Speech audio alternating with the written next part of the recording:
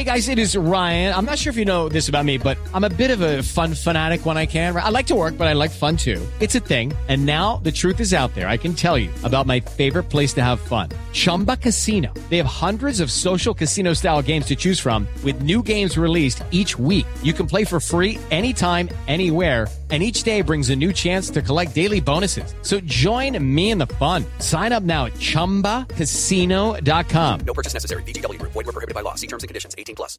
It is Ryan here, and I have a question for you. What do you do when you win? Like, are you a fist pumper, a woohooer, a hand clapper, a high fiver? I kind of like the high five, but if you want to hone in on those winning moves, check out Chumba Casino. At ChumbaCasino.com, choose from hundreds of social casino style games for your chance to redeem serious cash prizes. There are new game releases weekly, plus free daily bonuses. So don't wait. Start having the most fun ever at ChumbaCasino.com. No purchase necessary. VGW Group. Void where prohibited by law. See terms and conditions. 18+. Judy was boring. Hello. Then Judy discovered ChumbaCasino.com. It's my little escape. Now Judy's the life of the party. Oh, baby, mama's bringing home the bacon. Whoa, take it easy, Judy. The Chumba life is for everybody. So go to ChumbaCasino.com and play over 100 casino-style games. Join today and play for free for your chance to redeem some serious prizes. ChumbaCasino.com. No purchase necessary. Void where prohibited by law. 18+. Terms and conditions apply. See website for details.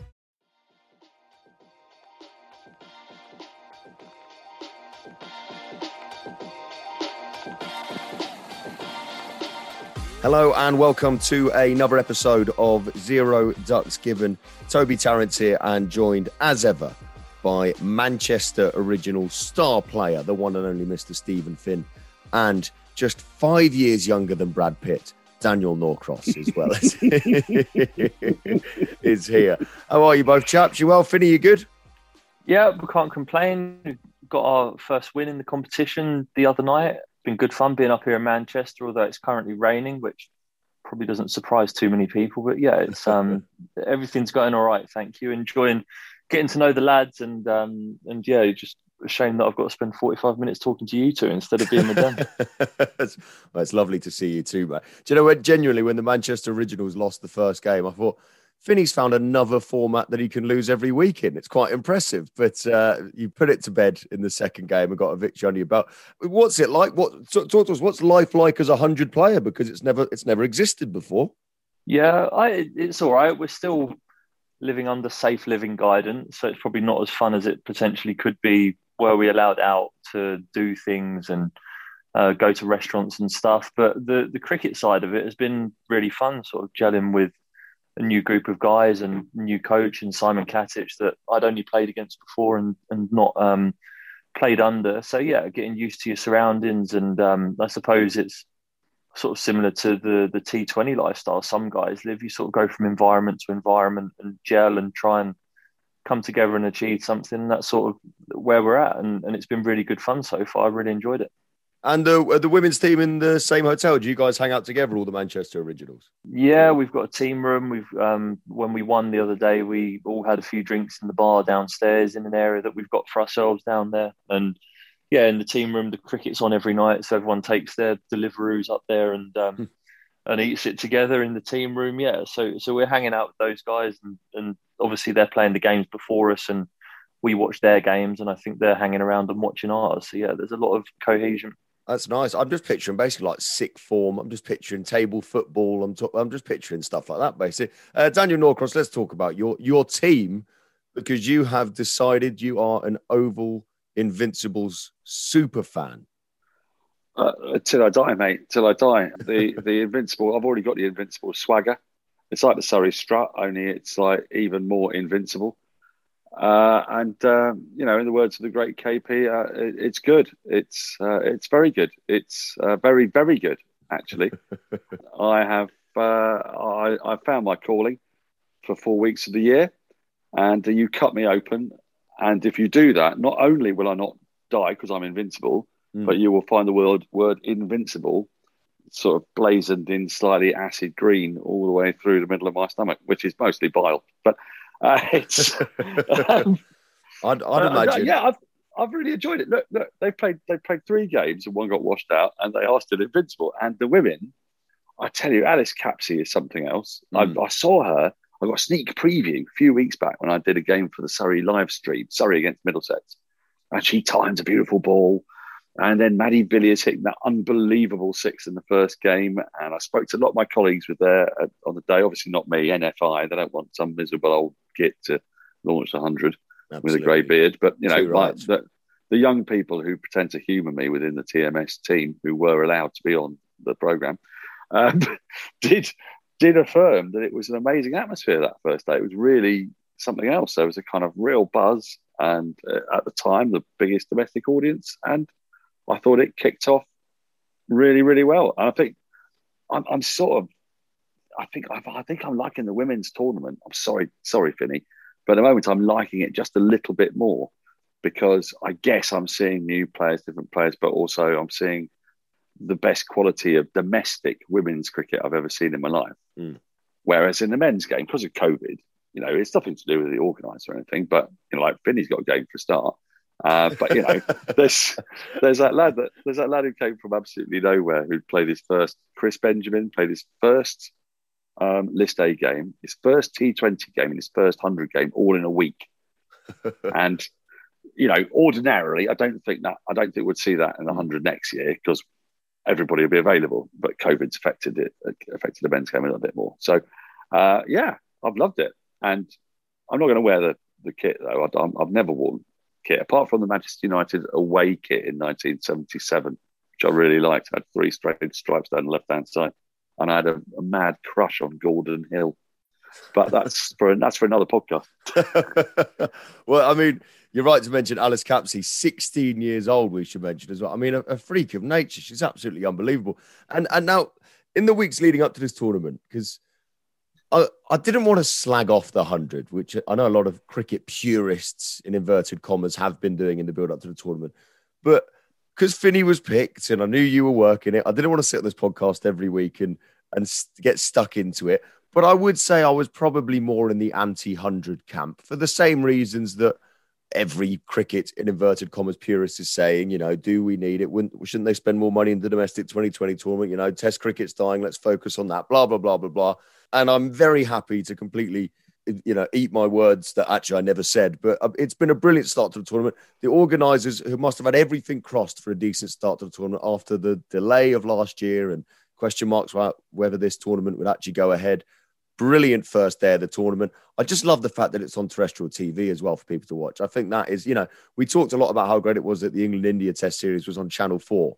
But as much as I love Test cricket, I feel like this 100 is far more likely to attract a new audience than watching England getting bowled out for about 90 in a Test match in India. I think this is much more entertaining for people trying to get into the sport.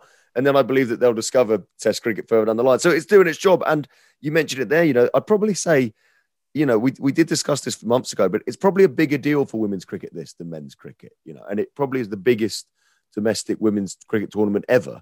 And it's been amazing to watch it. Let's talk about Stephen Finn's performance in the 100 so far. You fucking show off, Finney. Diving around like he's John T. Rhodes in the 2 games I've watched Finney in so far. He's rolling back the years. He's a boundary rider. When did he become a boundary rider? He's know. The Sophia Dunkley of the Manchester Originals. He's charging from one place to the other.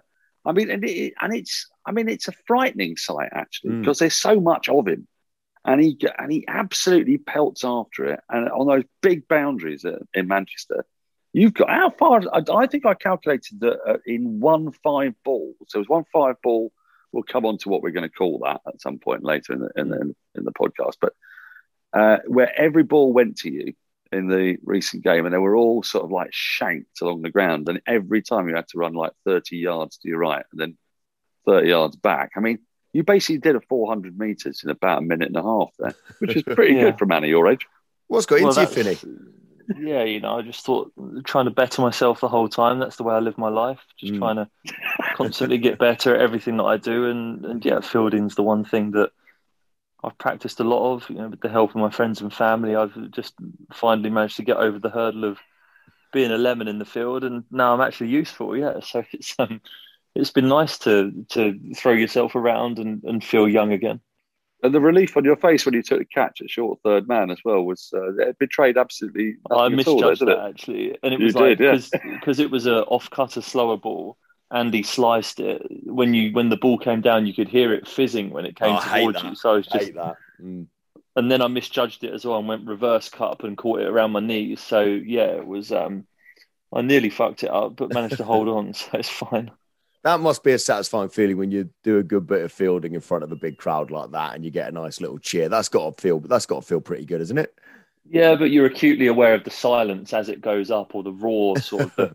It goes oh, and then it goes quiet just before you catch it, and then yeah, either boos or cheers when you either drop or catch it. But luckily, I think I've had 2 chances this tournament and caught 2, so you never know. It might change tomorrow, but we'll see.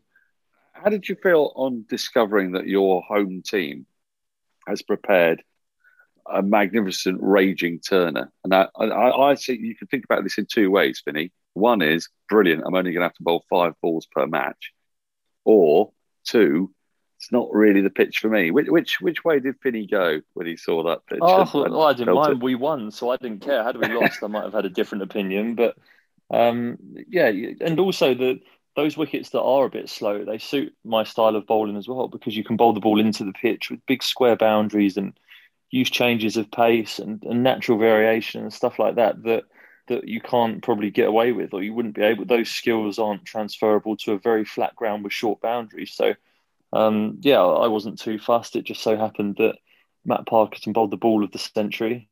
He really was handy. Yeah. It was. I didn't realise how far it had spun until we watched the replay, and I was like, Jesus, that spun a long way. Yeah. And the other guys, the other 2 spinners backed him up. So yeah, it was an easy night's work. I did 5 balls. I thought you and I were stealing a living Norcross, but 5 balls, unbelievable, isn't it? You must see a lot of Parkinson in the nets, because I wanted to talk about him, because he's basically having his own. If there's goal of the season in football, he's basically having his own bowl of the season competition with himself this year. He's bowling absolutely seeds at the moment. Does he turn it square in the nets as well? Well, I've not had the pleasure of facing him yet. I just sort of pop into the nets right at the end for some fluffers, as we discussed a few weeks ago.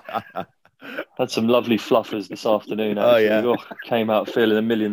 Yeah. Oh yeah. Are there any unlovely fluffers? Yes, yeah, there are. Yeah, some can be a bit rough and throw the odd bouncer in, which doesn't go very well in the fluffing world. You just want to be caressed. So that, yeah, had a bit of that this afternoon, and then yeah, it's been all right. But I've not faced him in the nets yet. But just from watching him in the games and how he operates, he's a funny man, and he loves just trying to spin the ball miles. So if he gets a few more wickets like that last one, I'm sure he might even beat his ball of the season competition.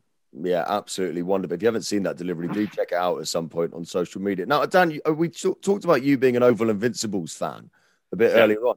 Now, I've been thinking, because I don't officially have a team yet, and I'm trying to kind of work out who I go for. What? Well, I mean, hang on. You were brought up in Surrey, right? Yes, I know. You know, Cobham and all that kind of stuff. I mean, you're not going to go Southern Brave, are you? You're not going to go down the A3. Tell me you're not going to do that. I'll talk you through my working out. So first of all, I thought, do you know what? Maybe I should be loyal to our man Stephen Finn. You know, maybe absolutely. Maybe I should be a Manchester Originals man. But then I thought, Manchester Originals, if the 100 goes on for years and years and years, Finney could get a new contract. He could be at Southern Brave next year, and then I'm stuck with Manchester Originals, and Finney's left me high and dry. I've been hurt too many times. And you're a Liverpool fan. I mean, how on earth can you be a Manchester Originals Exactly. fan? So that rules Manchester. Well, we've got a few Scousers in our squad, and the women's squad. So, closest team to Liverpool. Yeah, but he's from Surrey to start with. He's like the absolute. Yeah, that's irrelevant. He's the Manchester United paradigm. Actually, thinking about it, that makes it perfect for him. Well, I'll think. I haven't decided yet. I'm going to keep seeing how the tournament goes. You guys keep winning, Finny, and then we can talk, mate.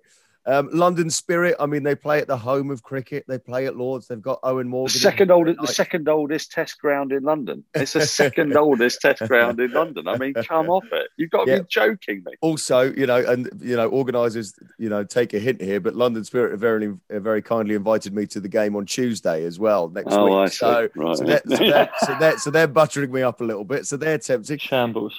Birmingham's my second home. I went to university there. They've got Moeen Ali. They've got the man of the moment, Liam Livingston, and they've got Imran Tahir's hair, which is very, very important. And they've also got Shafali Verma, who is unbelievable to watch. But then Trent Rockets have got Joe Root, Big Samit Patel, and Nat Sivery used to play for my cricket club, Stoke Dublin. So I'm torn at the minute. So basically, I'm going to see who's really good and then go for them, I think, is the plan. Well, we call the Invincibles for a reason, because we remain invincible. I can't believe, I don't understand why you're resisting the obvious solution. You're a Surrey man. It's just up the road. It's in the oldest test ground in the country. It's beautiful, apart from the kit and the logo, which I can't quite make any sense of. But it doesn't really matter. I can't make sense of any of the logos. If you look at the Southern Brave logo, right, it just looks like a squiggly 53. Yes, you get it up on your screen. The Southern Brave logo just says 53, it does, and the Welsh Fire logo says LEI. It's really, really strange. So it was the squiggly 53s against LEI today. But I wanted to say something, because you mentioned Liam Livingston en passant there. And I thought one of the really interesting things about the game I was at, the Originals game that Finney was playing in, when Livingston came out to bat, he got some terrific boos because he was not playing for the Manchester Originals. And people have said, oh, is anybody going to be at all invested in any of these ideas, these confected notions, Manchester Originals, London Spirit, like what we've been talking about? Is anyone from Liverpool going to support Manchester? But it turns out that the people who went to Old Trafford were booing because Liam Livingston had been a Judas and had gone to Birmingham Phoenix, which I thought was pretty brilliant in a way. It's like when Sophie Eccleston walked out to bat on the same day earlier on, there's a really big cheer when she came out of Manchester Originals. Like, the crowd actually knew who she was. And I, like you, have been quite sceptical about the 100 and its value and whether it will work. But those things are working, actually. Those things that I didn't think would work are sort of creeping in. Now, that doesn't mean, incidentally, that I think that this was the right solution or that I approve of its long-term development. I don't know what I think yet. But a lot of the things that we thought wouldn't work are working. You've got to take your hat off to them for that. There's quite a lot of being really excited about everything, though. We've just seen the greatest game there's ever been in the history of all humanity in front of the largest crowd you've ever witnessed, as the TV broadcaster has a camera pointing at a mostly empty stand behind them. So, there is a sort of sense out there of hype, which I think is, I don't know how you feel, Toby. I mean, no, Finney can't talk about it, but I mean, I found it a little bit difficult to cope with the hype. Yeah, I think I think it just feels bigger because it's on terrestrial TV. I think that's a huge factor. That those numbers you mentioned earlier, the viewing figures of it, you don't normally get anything close to that for a domestic cricket competition, because 2.5 million were watching one of the games, and it was more than were watching the international games. So I mean, that's undeniably fantastic. Yeah, I just think there's a mixed. I think what slightly worries me about the 100, I don't know if you've experienced, I don't know if Finney has this as well, but on my Twitter timeline, it's like the culture wars are breaking out within cricket. You've got to be one thing or you've got to be the other. And if you're not pro the 100, then you're an antediluvian tragic who is all part of the problem. And if you're pro the 100, then you're like, you wanting to tear things up and you don't care about the fabric of society. And, you're just like, you're just evil and you're crapping on our dreams. And there has to be a more sensible debate than this about it. I'm not even sure we even need to have a debate about it. Why don't we just watch the bloody cricket and in 4 weeks' time decide whether we think it worked or not? Yeah. I think that's the thing, is once it started, it's cricket, isn't it? I quite like watching bowlers. I quite like watching bowlers bowl at batsmen and them try and score some runs and the bowlers try and take some wickets, basically. And really, apart from, I'd say, England Test matches where I am really desperate for England to win, and I'd rather they just battered everybody, which doesn't happen much at the moment. With white ball cricket, outside of the major tournaments, the World Cups and the 2020 World Cups, I'm quite happy to see a tight game. Even if England are playing against somebody, I'm quite happy to see a game go down to the wire. I'm not fussed about England necessarily battering everyone. So I think once the game started, I just enjoyed watching a bit of cricket. Also, can you remember, incidentally though, because this I think is quite an interesting test. When I first watched the IPL at the beginning of the season, I can never remember who's actually won consecutive games. No, never. I keep seeing the teams come out at the moment in the 100, and I'm like, who have they got again? And then I wait to see who the opening two batsmen are. Then I'm like, oh yeah, it's that one. Got you. Yeah. I do want to mention some other performances. What should we go for? The good or the bad? Let's start with the good. Let's talk about Marchant de Lange with a fiver, which is ridiculous. You only get 20 balls, 5 wickets. Finney's going to need about 4 tournaments to take 5 wickets at this rate. Unbelievable performance. I mean, Finney, you reckon you got 5 for in you somewhere, mate? Well, I've got 3 wickets in the 20 balls that I've bowled so far. So, I mean, if you hadn't been paying attention, they were all high quality wickets as well. But I wish people could see it now. Because you cocked your head like Princess Diana when she was talking to Martin Bashir when you said that. I got 3 wickets and 20 balls. Yeah. Well, I'm just as elegant. I'll tell you that much.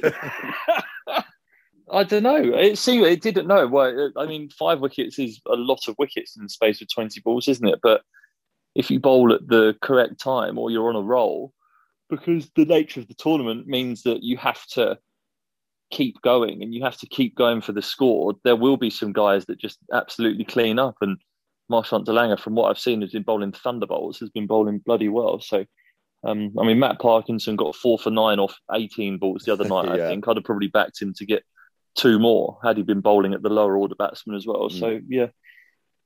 Can I just say, I mean, Marchant de Lange, I had a bit of a debate about this on Twitter. We're trying to work out what he looked like because he's very distinctively magnificent looking. And I think we came up with, at the end, the one that was most relevant was he looked like the undercover British policeman in a lower low crossed with Lord Lucan having bulked up massively. That is, I think, pretty much where we're at with Marchant de Lange. If you've got any better suggestions, he's absolute box office, isn't he? He's absolute box office to watch. He's wonderful. Yeah, he is. He's super. And it was great to see Colin de Grandhomme in the tournament as well. Great to see that hair again as well. Now, nobody's got 100 yet. I'm sure that will happen. But I think that you mentioned it there, Finney, the nature of the game. Although it feels like 20 balls isn't a massive difference, it does feel like you really don't. You have to go from ball one. I mean, we saw Tom Banton track Daniel Briggs and spank him over his head first ball of the game or second ball of the game the other day and hit 2-6 in his first 3 balls. You just go from ball one. The other thing I want to mention is the less impressive performances. So it was very, very exciting over the weekend. Joe Root and Ben Stokes, the 2 biggest names in the tournament, took part for the first time in the 100. The organisers would have been licking their lips, salivating at the prospect of England's captain and England's best player going head-to-head. Joe Root, golden duck on his 100 debut, and Ben Stokes dropped Alex Hales. The ball went for 6, and Alex Hales went on to win the game. The forgotten man of English cricket, Alex Hales, in many ways. Finney, when you were playing for England and performing well for the England side, how did you find it when you went back to play for Middlesex? Did you find there was a lot of pressure on you to perform? Did you put a lot of pressure on yourself to perform? Did you feel like the players you were playing against were keen to do well against you because you were an England player? Did it come with a bit of a target on your back? Did it make any difference at all? I suppose it's different when you're a batter and a bowler. I think if you're a batter, bowlers can come really, really hard at you and just desperately try and get you out all the time. I think that's probably slightly easier for guys. I think as a bowler, it's not quite as easy. People probably took absolute pleasure in spanking me around after I'd played for England, but they did that before and they've done that long since. So it's not something that was just exclusive to playing for England. But I think you do definitely feel an element of responsibility to try and to win games for your team more and more than you did when you were young. I mean, the advantage that I had was that I was very young when I played for England. So that gave me confidence to come back to county cricket and do well. So yeah, it's sort of a few things melt into one pot, I suppose. But yeah, you definitely feel the responsibility when you come back from playing for England to your domestic stuff, because guys are looking up to you, that you've made it to the next level, and you've got to show them why you've been there and what you've been doing and how you've got better. So yeah. I was going to say, presumably, you go away with England, working with an unbelievable coaching team. You're bowling in the nets against some of the best batsmen in the world and playing alongside the likes of Jimmy Anderson and Stuart Broad. Did you find that when you went back to county cricket, you realised that you'd improved dramatically by going away with the England team? Did you feel like you came back a better cricketer than you went out? Yeah, you certainly do, especially in your more formative years as a cricketer, because your rate of or the acceleration of your learning process is so much more when you're around guys like that. But I mean, the thing that made me good when I was that age, I just seemed to keep coming back with 3 or 4 miles an hour of extra pace. So I went sort of in the mid 80s, and then for a couple of years, probably until about 2013, I just kept coming back 2 or 3 miles an hour quicker and got myself up to around 90 or 92 miles an hour pretty consistently for a couple of years. So that was probably the thing that separated me, or the thing that made me a better bowler in that time. But why though? Why? Because I think I can't put my finger on it. I wish I knew. I wish I knew. I'd be doing all those things now again. But yeah. No, but I mean, is that coaching? Or what is that? Or is that access? No. Is that like day to day? No, it's just bowling. I think your body grows into your bowling action, I suppose, and you get stronger within your bowling action the more you bowl when you're younger, which is why I'm a big fan of youngsters not like having the pin pulled on them bowling a decent amount of overs, because I certainly think I benefited from it. I mean, some people would probably argue that I've struggled with injuries later in my career as a result of the amount of overs that I bowled when I was younger, but it's sort of a trade-off that I'm quite willing to have made, or a sacrifice I'm willing to have made, because I believe that bowling a fair bit in those early years made me a good bowler and sort of made me the semi-successful international cricketer that I was. So, yeah, it's a very fine balance, but it wasn't necessarily going away and being like, right, you have to do this and you have access to better coaches. I don't believe the coaches are that much better or even better at all at England level. They're more facilitators there that help get the best out of you rather than really develop you. I think it's just being around those experienced guys, and also at that stage, my natural development and growing into my bowling action. Were you a gym goer? Because I mean, you look at Chris Tremlett and Simon Jones, who are absolutely massive. I've always felt, and this is my excuse anyway, but I always felt that the best way to get quick at bowling was by bowling, because you're working all the muscles that you need for your action, for the skill. I always find I'd never really understood the point of a lot of these bowlers going into gyms and getting absolutely huge. I always thought if you could be quite fit, keep your cardio up and basically bowl a lot, that was normally pretty good for you. Yeah, I mean, there's a balance between the two, isn't there? Because I think if you bowl a lot and you groove bad habits, then that's a bad thing. But if you find functional power-based drills in the gym that can help you, so it's not necessarily getting bigger and getting stronger, I'm not even sure I'd be able to do that, to be quite frank. But I think if you find drills that are powerful and bowling specific in the gym that allow you to strengthen the muscles that you need to bowl quick, then that's something that I've tried to do throughout my entire career. But never have I gone to the gym to try and beef myself up, because I just feel as though my body wouldn't be able to move the same way.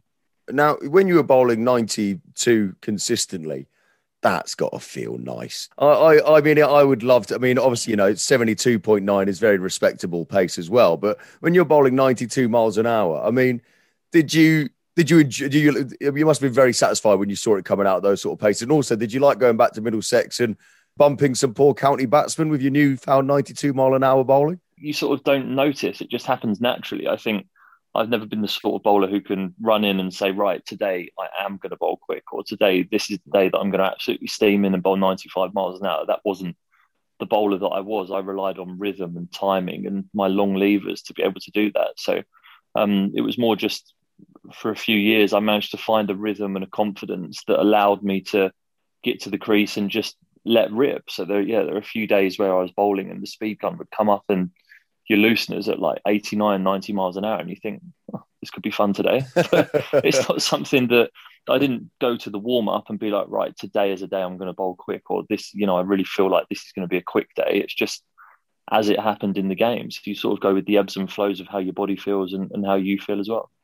What was I remember now, because you played around with your run up at times, didn't you, in your England career? You had one that was much shorter at one point, and also we've talked about you constantly hitting the bails and falling over as well. Was that all just while you were tampering with things? Why were you making those changes? Do you remember? Well, they changed the rules, didn't they, for me knocking the stumps? Yeah. And I had no choice. Graham Smith did. Yeah, Graham Smith made it happen. I got a bit stitched up there. So, I had to sort of change my run-up because I was playing every game in every format at that stage. So I sort of had to try and find a way to get around that problem. And the problem was by shortening my run-up and just sort of sprinting towards the middle of the crease, which worked for a series in New Zealand. I bowled really quick in New Zealand for the T20 one day and test match series. But in the long run, it grooved me into bad habits to not use my levers and be short at the crease and mess the timing of my bowling action up, so that by the time I'd realised that, it was too late and everything sort of unravelled, I suppose. And that's when I got sent home from Australia. So, you've got to be careful when you're tinkering around with things or the fundamentals of your bowling action, because it can take a little while to unpick. And it did for me. It probably took me it took me a few months to unpick it, but then to get confidence again took me about 12 months. So, there's a lot of different caveats to. It's not easy just to change something like that. It's interesting, isn't it? Because Mark Wood had a naturally really short run up, but nearly all of his career, and he would start with that kind of leap in, and he picked up injuries and he would fall over a lot. And then a couple of years back, he was encouraged to lengthen his run, and he's bowled the quickest spells of any England bowler. I think he and Harmy are up there. Steve Harmison as the fastest. Stephen Finn will have you know that. Finny, I think have you got a quicker one than you got? A quicker one? I think I've got 3 of the top 10 or something like that in England ODI cricket. Down. Yeah, and Test match cricket and Test match cricket. Yeah. Or was that with a long run or with a short run? Because because in a way, like the Woody example is actually sort of the opposite, isn't it? It's where he has sort of realised that maybe the thing that he has been doing has been contributing to problems, and so he's been encouraged to just give yourself a bit more of a run in, take a proper approach, and it's kind of worked for him. He's found an extra 4 or 5 miles an hour, hasn't he?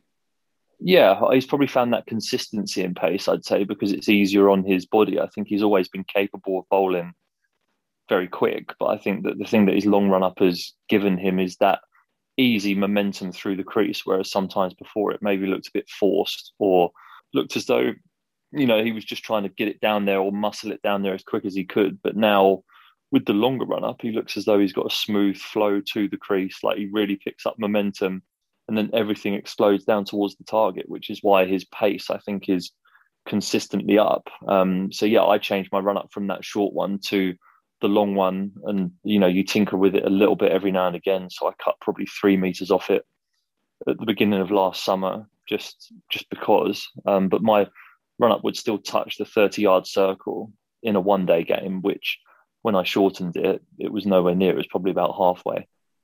He is a thing of beauty to watch, Mark Wood, now with that new run up. I do love watching him bowl live. He's incredible to watch. We've talked about the 100. We talked about Finney's bowling, but let's move on to proper cricket. Hang on. I'm not going to let you leave the 100. Okay. Until not just yet, because I've got one thing that's really like bugging me as a commentator. Right? Okay. And Finney's done a bit of commentary on this. And when we started, we were like sort of encouraged to think about it as just balls, right? Just balls. Don't think about overs. Overs are dead. There is no such thing as an over. And every commentator started the 100 by trying to do that. And before you knew it, we had sets of 5, we had overs, we had blocks of 5. Because you can't not. Actually, you can't not, because you keep on changing the bowler. Now, either we bring back overs, which is the obvious thing to say, isn't it? Or we've got to come up with a new word for overs, all right? Now, I put this out again on Twitter, and Chris Addison, the writer of many great things, including The Thick of It and Veep, he suggested fiver. I thought fiver's fine, but it's a bit prosaic. And it's a bit close to 5 for as well. He took a 5 for. It's a bit close. It's a bit close to 5 for. Then I realised that Cockney rhyming slang for a 5 is a Godiva. So you could have a Lady Godiva, right? So you can bowl a Lady Godiva. That's your 5 balls, right? Bit close to Godiva though. It's close to Godiva, but that's what makes it so lovely. Okay. Right? In many ways, because it's it's got a little nod. It's got a little nod to the past. Okay. And then Matt Roller got in touch from Crick Info, and he said they're calling a 10 ball an Ayrton tenner, a tenner. If you bowl 10 balls, you bowl an Ayrton, right? So we might have a Lady Godiva and an Ayrton. But then I'm thinking, if we're talking about 5ers, then maybe actually we look at like what's on a banknote, and you've got like Winston Churchill on a £5 note, you've got Jane Austen on a £10 note, right? Yeah. So maybe you've got like Winstons and Austins, or Winstons and Jane Austins, if you want to go the whole way, because we need gender parity. Gender parity is the whole point of it, So that works beautifully. But then it occurred to me that actually the Lady Godiva is probably the best use for maiden, right? So, because if you bowl a maiden, there haven't been very many in the 100. I think we've had 2. But they're not allowed to, we're not allowed to call them maidens, because what we're trying to do is simplify everything. So we can't use old language. Right.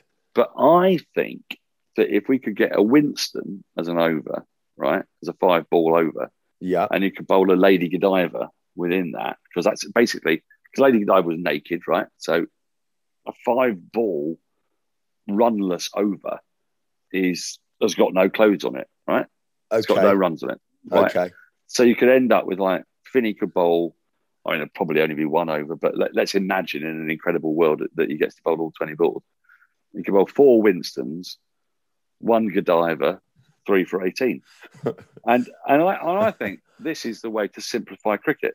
I really do. The 100 organisers will be delighted. Thanks for clearing that up for everybody. Now, Daniel Norcross, if you want this to be a thing, you are in a better position than anybody else on this podcast to make it so. Well, so I would be. Will you be using this terminology on TMS during the 100? Yeah, well, I would be, were it not for the fact that essentially that they've kind of looked after the old crusty grey folk. So me, Aggers and Simon are I've only done 100 double header, and that's probably because, somebody young and lovely was unavailable. And then the test matches start. So then I'm going to come back and I'm going to talk incredibly, like it's the 1940s and 50s. Welcome back, Pate News. We're here, England are playing India on a splendid day at Nottingham, which has been released from the strictures of war, and rationing is gone. We'll do a bit of that. And then I've only got 2 more 100 gigs on the 12th to 14th during the Lord's Test. So I might come back in. I might come back in with the Lady Godiva. He's the young, sexy new face of TMS. Any chance of you using Winston and Lady Godiva in your commentary stint there, Finney? I wouldn't have thought so. I keep calling them overs. Don't we all? It is hilarious listening to the commentators and trying not to use words like overs in the 100. It's one of my favourite side things to listen to during the whole game. Right, going away from the 100, but yeah, very good point. Well, Norcross, when you do get a chance anywhere near the 100, make sure you slip that terminology in. But proper cricket, red ball cricket, Ashes cricket, it's not looking too good at the moment. There are rumours at the moment that the Ashes could either be moved to the UAE or even moved to next year, which would cause absolute chaos with the schedule. There's so much cricket already scheduled for next year. What I would say is, and the reason for this, by the way, is that Australia's COVID-19 protocols are particularly strict, some of the toughest in the world. I would say that if I was the ECB right now, I would be pushing for the move to UAE, because I think those pitches would suit the England batsmen a lot more. And certainly Hazelwood and Cummings and co will be absolutely fuming if they've got to run in and bowl on those feather beds. What do you make of it, Finney? I mean, it's a very big maybe at the moment about whether or not it will go ahead down under. But Rory Burns and the like, they'll be licking their lips at the prospect of facing Australia in the UAE rather than Perth, won't they? I don't know. I think Nathan Lyon would be licking his lips at being able to bowl on those wickets. That's true. Depends how you look at it, but I don't know how I feel about that. It would be bizarre, wouldn't it? I mean, the series has to get played, I think, for probably the TV revenue first and foremost, but both teams will be desperate to try and win the Ashes, and however they can do that, then they will. But yeah, it'd be bizarre to see an Ashes series won by a team who has the two best spinners, as opposed to the best quick bowlers and best batsmen. Well, it happened in 1956 when Laker and Locke spun England to victory. But yes, you're absolutely right. That doesn't normally happen. But I'm telling you now, it will not happen. There is absolutely no way that Australia would relinquish a home Ashes series and have it played in the UAE. We've got a long way to go till December. There's a lot of people to be vaccinated in Australia.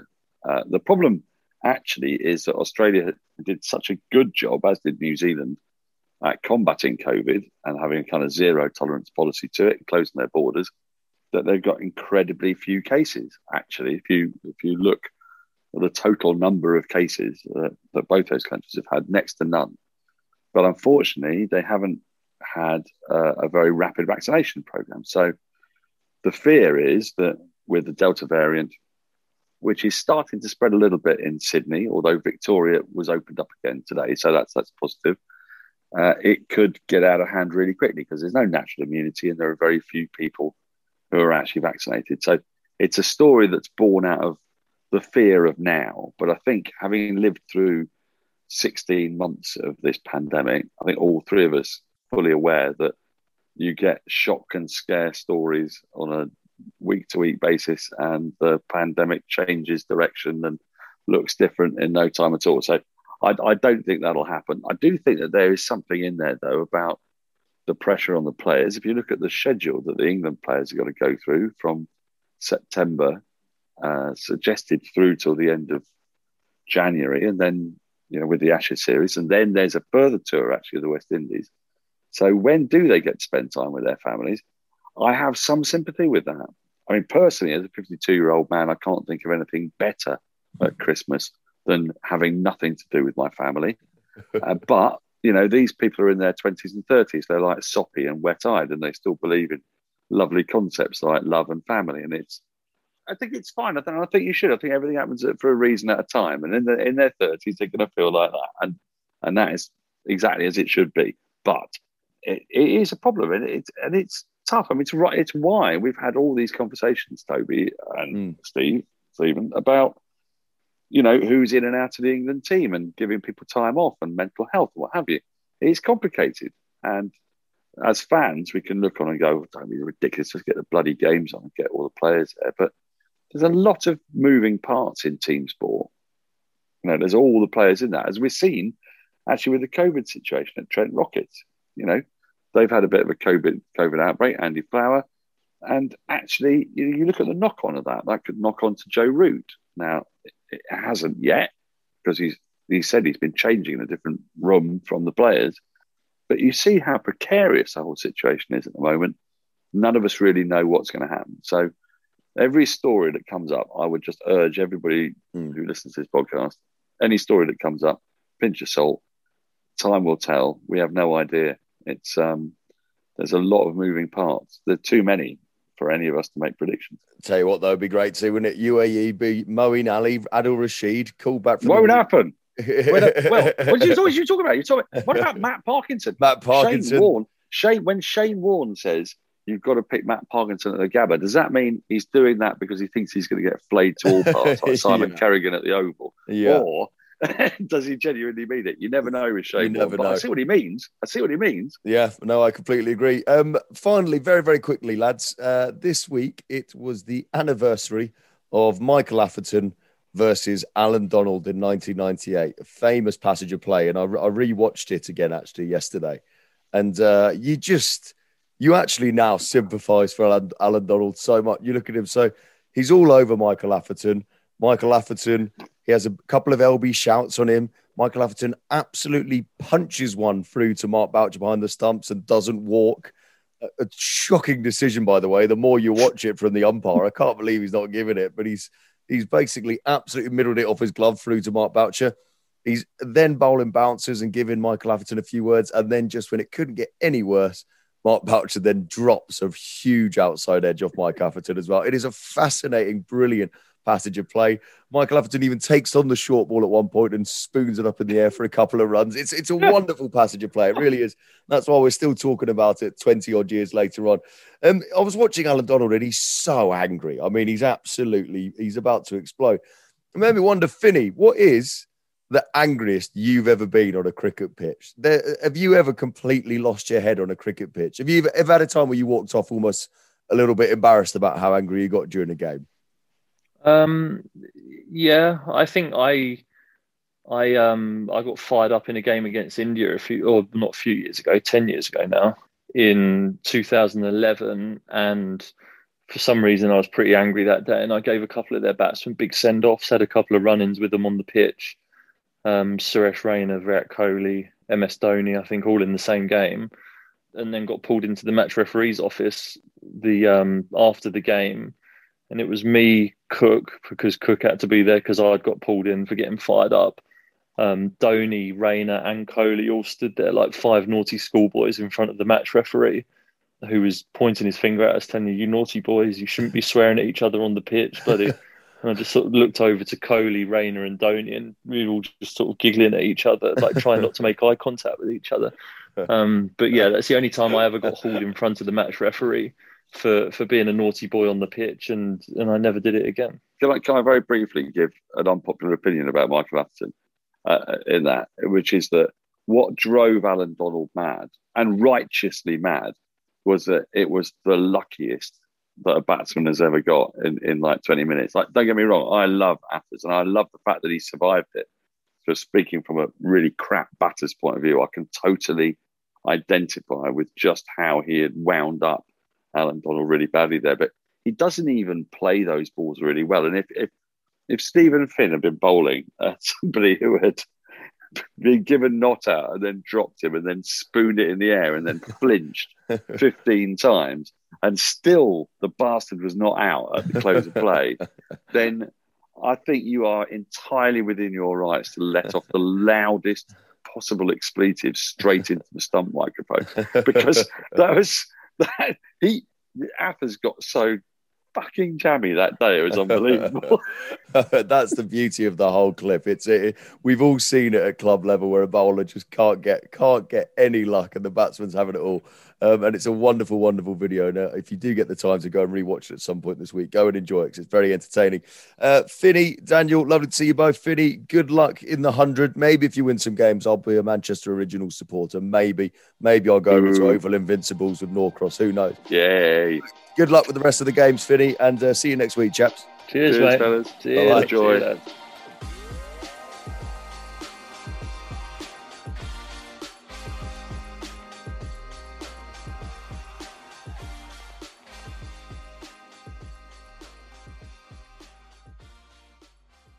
Sports Social Podcast Network.